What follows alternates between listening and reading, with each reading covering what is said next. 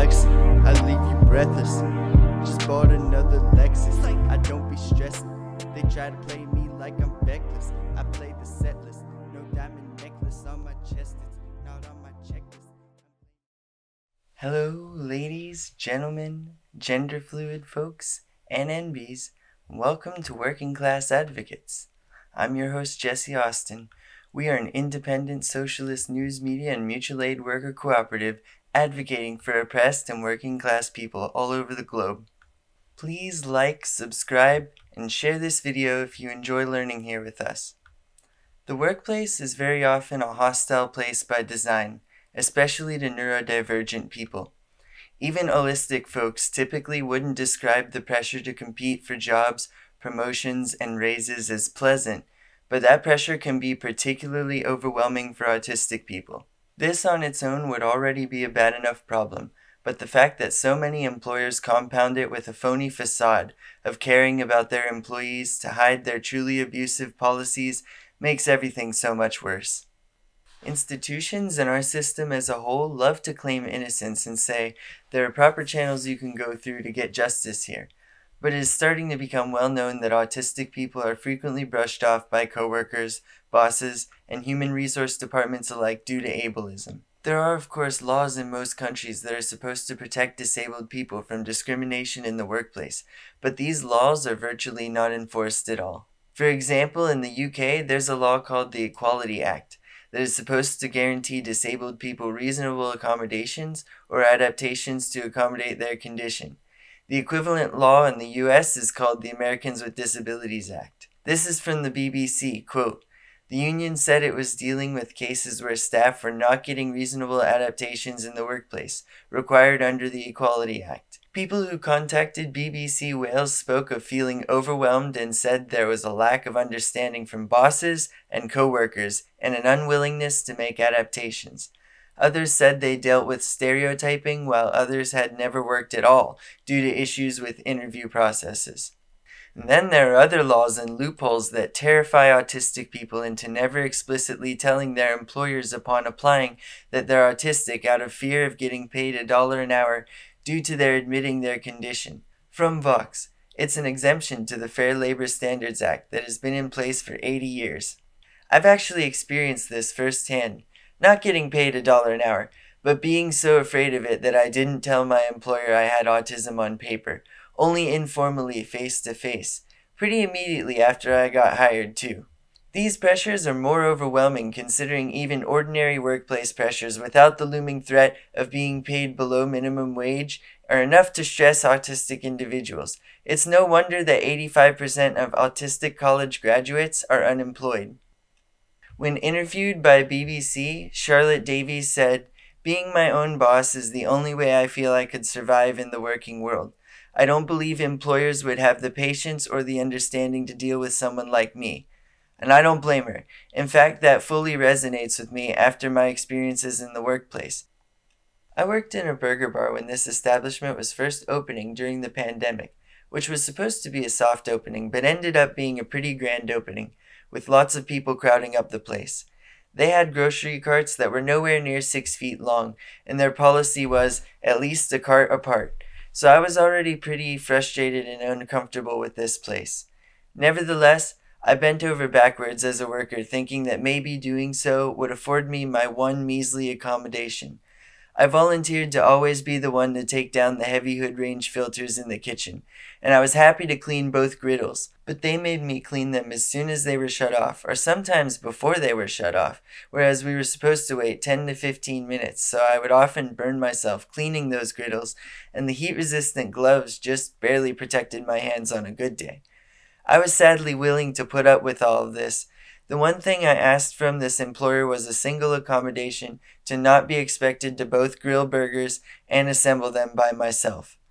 I made it clear that I'm not the best multitasker, and I like to focus on doing a single task well, double-checking my work as I go along, instead of trying to multitask and making mistakes that I or other people have to then go back and fix. Every time I presented this to them as the one accommodation I needed after complying with so much there that was simply not right, it was brushed off with a, well, why don't you just try it without your accommodation? We believe in you. and a big smile. This happens to autistic people in workplaces all across the globe. It happens to average workers as well, and it is unacceptable. Providing accommodations to us is not going to make the sky fall down. These bosses, HR departments, and corporations are selfish and abusive, and in many cases, they're actually breaking the law. Full stop. If you are autistic, you are caught between worrying about your employer trying to pay you $1 an hour with a straight face, just like they deny us our accommodations with a straight face, and worrying, well, if I don't officially tell my employer, then how do they know my condition is legit and I'm not just being lazy? But that accusation ultimately doesn't hold water anyway, because it's also well known by now that the official diagnoses that employers tend to demand from autistic people are rarely given to people on the spectrum that need them most in the first place. Or worse, their autism is diagnosed, and then instead of providing the autistic person resources to assist them, our system pushes them through abusive ABA therapies. There's a great article by Jules Edwards on Indian Country Today that covers virtually all of the problems of ABA therapy quite succinctly, so I'm going to read this with y'all now. I read a little bit of it before the filming of this episode, but I didn't read the whole thing, so you're in for some authentic reactions here, so stick around. I'm going to go grab a cream soda.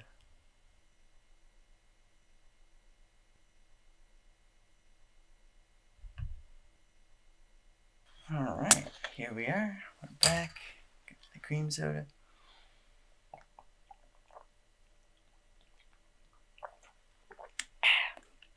Alright, rock and roll. Alright, this is going to be source number 5 in the description below. It was published just over 2 months ago, and boy is it an excellent read. So let's get down to it. The title is Applied Behavioral Analysis is Abusive to Native Children by Jules Edwards. I am an Ojibwe autistic parent of autistic children and a disability advocate. My children and I are statistically insignificant, and we routinely endure systemic erasure. Most native autistic people do not get an accurate diagnosis or the support they need at any age. Native communities desperately need access to accurate information about autism and culturally responsive care. April is Autism Acceptance Month. This month, please take some time to learn about autism from autistic people.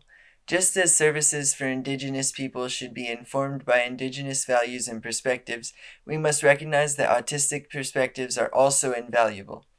Autism doesn't end at 18, and many autistic adults are parents of autistic children, providing the opportunity for helpful insight to improve the quality of life for autistic children and their families. The Cornhusk Doll story teaches us that we are all equal in the eyes of the Creator. There is no word for disability in Ojibwe, and I personally tend not to use it. I tend to use the word condition, just as a quick aside. Traditionally, we revere our elders, and our communities were designed to ensure that everyone's needs are met, no matter their abilities or disabilities. We understood that successful communities are interdependent and everyone needs help sometimes. Colonization disrupted our way of life. Colonial perspectives differ in that disability is stigmatized and disabled people are undervalued. Value is determined by independence and how much a person contributes to capitalistic systems. And on that note, I'm going to interrupt our reading real quick here to evaluate a popular social media post in this context. I'll pull it up real quick here. So I found this meme on Facebook one day that says, "What would happen if you employed someone with Asperger's syndrome? This would happen. Things would get done. Be organized. Be perfected. On time and completely on schedule." This is redundant, on time, on schedule, same thing. But anyway. Share to raise awareness of the positive traits of Asperger's. Brian, smiley face, heart. First of all, Asperger's syndrome is a functioning label associated with the Nazi who coined the term, so we advise against using that term on working class advocates and urge people to just say autism. Secondly, and most importantly, this is a picture-perfect example of how our value as autistic people is often determined by how much we are able to contribute to capitalistic systems, as Jules Edwards says here. Alright, back to the article. Children are trained to comply and produce, and any deviation from expected measures is a deficiency that needs to be corrected. Applied behavioral analysis. Native children deserve better than the abusive practices of applied behavioral analysis, or ABA. Recently, it was determined that IHS will fund ABA, which will hurt Native children and waste IHS dollars that could be used to provide culturally responsive care. The IHS should not fund applied behavioral analysis. Applied behavioral analysis was created by Ivar Lovaas, and I don't really care if I'm butchering his name because his research also laid the groundwork for gay conversion therapy, which is now illegal in many jurisdictions because of the harm it does. Applied behavioral analysis is conversion therapy for autism, based on the idea that autism is bad and autistic people need to be fixed. In 1974, Lovaas stated in an interview for Psychology Today, "You see, you start pretty much from scratch when you work with an autistic child. You have a person in the physical sense. They have hair, a nose, and a mouth, but they are not people in the psychological sense. One way to look at the job of helping autistic kids is to see it as a matter of constructing a person. You have the raw materials, but you have to build the person." This is a really creepy quote from Ivar Lovaas, and the reason I was able to do that all in one take is because most autistic people have heard this quote many times, unfortunately. It's kind of drilled into our brains at this point. In 1879, an Army officer named Richard H. Pratt opened a boarding school for Indian youth in Carlisle, Pennsylvania, which became the model for other boarding schools. Gross. His motto was, "Kill the Indian, save the man." Double gross. These horrifying quotes reveal a similar intent. Both are dehumanizing, relegating indigenous and autistic people as other subhumans who need to be trained to be real humans. B.F. Skinner, another person responsible for ABA, was a proponent of operant conditioning on a broad scale, without regard for wellness of individuals or culture, in alignment with cultural assimilation. Managing the behaviors of an entire populace could be accomplished by reinforcement on a cultural level, just like changing individual behaviors on a personal level. I suppose that's a B.F. Skinner quote. ABA is forced assimilation, reminiscent of the boarding school era, when our children were stolen from our families and required by law to attend schools where we were beaten and worse for speaking our own native languages. Parents of autistic children are frightened into sending their children to 40 hours a week of ABA therapy, based on fear tactics that their child has a short period of time in which they can be saved from their autistic neurology. The love that parents have for their children is exploited with fear-mongering strategies and manipulation. ABA practitioners often use ABA tactics on parents without the parents' consent. If applied behavioral analysis is a therapy, it requires informed consent. Children in ABA frequently experience language deprivation. Rather than being supported with access to augmentative and alternative communication, or AAC, picture boards, sign language, or a myriad of other communication options, children may be forced to use oral language, which is a big problem because a lot of autistic people are nonverbal, even if their body does not have the physiological ability to speak. Accessible communication is a human right. That's right. Native autistic children are more likely to be removed from their homes and put into foster care than gain access to augmentative and alternative communication devices. About 40% of all children in foster care have a disability. Parents are often blamed for their child's disability, rather than receiving support to live a good life. Here in Minnesota, we have one of the worst rates of out-of-home placement of Native children in the country. Historically, Native children in residential boarding schools were the first subjects of experimental treatments, including electric shocks. This century, it is almost exclusively Black and Indigenous children with developmental disabilities who experience electric shocks during the course of behavioral interventions like applied behavioral analysis. In applied behavioral analysis, relationships are exploited and weaponized. Early on, children are paired with practitioners. During the pairing process, children are trained to associate their practitioner with all of their favorite things. Then the child's favorite things are withheld from them by the practitioner, and they can only have access to their favorite things if they perform the tasks that the practitioner demands. Sometimes, the time with the practitioner becomes the reward, and then the practitioner is withheld from the child. In every other context, this is called grooming. In the context of ABA therapy, it is still grooming. Children in applied behavioral analysis are often subject to coercive hand-over-hand physical redirection, planned ignoring, seclusion, and restraint. They may develop stress tremors, which is a kind way of saying that they are so deeply traumatized that they develop uncontrollable shaking. Children in ABA are denied bodily autonomy, which leaves them even more vulnerable to abuse than they would be without compliance training. 90% of girls with developmental disability will be sexually assaulted in their lifetime. 49% will be sexually assaulted more than 10 times. How do Indigenous girls with developmental disabilities fare? There's no research, because we are statistically insignificant. Has anyone considered the impact of compliance training on vulnerable Native girls? And how does MMIW fit in? As an Indigenous autistic woman, does my safety matter? Do my daughters? Native children need to be taught about bodily autonomy, healthy boundaries, and how to protect themselves. Children in ABA are often trained like dogs, using food treats as reinforcers, which is especially harmful to Native people as we are at risk of obesity and 2 of our primary killers are heart disease and diabetes. Training children to comply with directives in exchange for treats is unhealthy and dangerous. In 2018, researchers learned that people who endured ABA are more likely to develop PTSD. What a shock. In 2019, the Department of Defense determined that applied behavioral analysis is ineffective. So, it doesn't even work. Indian health services should not waste millions of dollars on a treatment that harms disabled children. We need early intervention services that are culturally appropriate. Applied behavioral analysis is not and cannot be culturally appropriate for Natives. Equity isn't equal access to colonial capitalist services. It is hurtful to see access to ABA promoted as equitable. Equity isn't about ensuring that Native people have access to the same services as white people, which were based on research of white boys with goals developed by white parents and white researchers and white practitioners based on white people's values. Autism speaks. Equity is designing and adapting services to meet our needs based on our values and ideals to help us achieve our goals. The Ojibwe people believe our children choose us as their parents.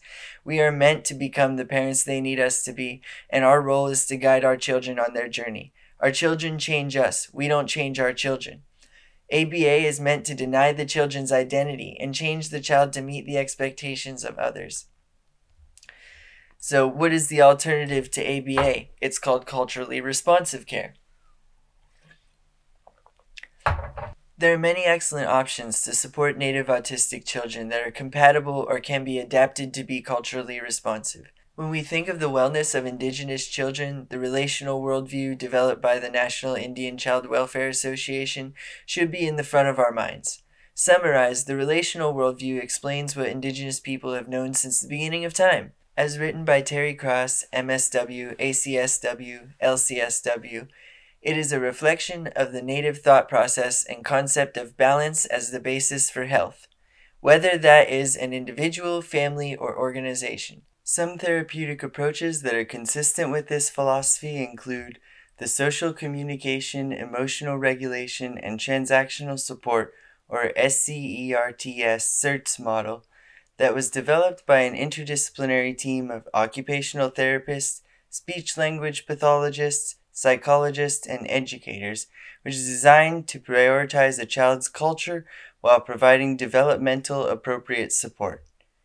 CERTS focuses on supporting a child's social communication, emotional regulation, and transactional support.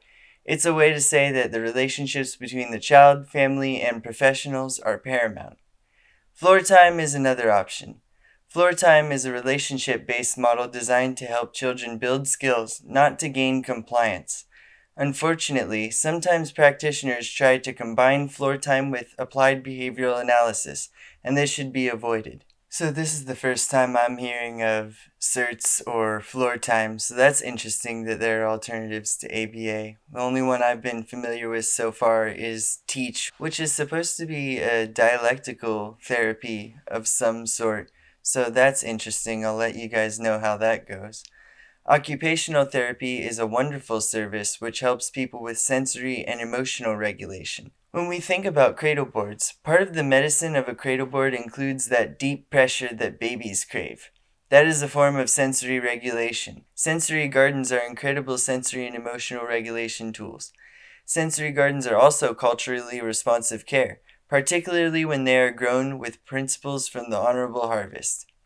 So, I particularly love gardens. I'd love to have a sensory garden, like a greenhouse or something. That's awesome. By the way, on cradle boards, fun fact, Temple Grandin made her own cradle board in college for sensory regulation, so that's an interesting tidbit. Speech therapy is an essential support for non-speaking children, though we must be careful to ensure that speech therapy services are focused on accessible communication and skill building, not forced oral speech.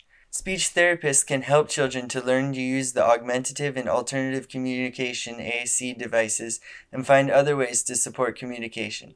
Speaking ability can be fluid, and access to AAC should be unrestricted. If a communication support helps a child, then that child should always have access to that support. So oral speech is not the only way to communicate, and the sooner we recognize that, the sooner we can help autistic children. Behavior is a form of communication too. We must also recognize that when a child needs behavioral support, there are many strength-based models that support children's needs, keeping the whole child safe and connected, including Dr. Ross Greene's collaborative problem-solving model. Plan B helps us to effectively work with our children to solve problems, eliminating power struggles and mitigating explosive behavior, also known as meltdowns in autistic children. Dr. Mona Delahooke wrote the book Beyond Behaviors to help adults understand the physiological aspect of behavior and how we can support children in the context of relational safety. Alfie Kohn has written several books about behavior and discipline that focus on education and discipline, which will help every parent and every educator to be more successful in helping children. Strength-based models that strengthen relationships are compatible with the relational worldview and native values. We can and should provide culturally responsive care for Indigenous autistic children. You can learn more about my journey as a parent here. On April 22nd, that's 8 days ago, I will be presenting at the Autism Society of Minnesota annual conference. Details here. Alright, this essay does not reflect the view of Indian country today. Voices are... Oh man, that's weak sauce. Well, it should, because this is an amazing essay. Bravo, Jules Edwards. I think this should reflect the view of Indian country today, if I had anything to say about it. So yeah, that's an amazing article. It really goes to show how intimately our struggles are intertwined and that we're all in this together. Matter of fact, I'm officially declaring an alliance between all oppressed and working peoples, as if that wasn't already a thing. We will remain sharp as an arrow, whether you're Indigenous, gay, transgender, autistic, Palestinian, I mean the list goes on and on, right? Here at Working Class Advocates, we encourage all of you to remain sharp and affirm that oppressive institutions can no longer convince us that we are sick for standing up for ourselves and each other. We are wide awake and we will shine our spotlight on everything that needs to go. Remember to check the description for this article and some of the other amazing sources I used for this segment. If you have any suggestions for the show, please leave them in the comments. Thanks again for joining us this evening on Working Class Advocates. Workers of the world unite. I love you all and have a good night. Of course, their poor excuses fell apart upon first inspection. I'm saying those in power have delusions of grandeur. They are the problem, we're the solutions. We stand up and call them out because we're ruthless and we go hard. Don't got no games to play, so we protest and vote smart. Protest and vote smart. We call for revolution since day one, get it understood? And we won't stop until everywhere it's all good. And we won't stop until everywhere it's all good.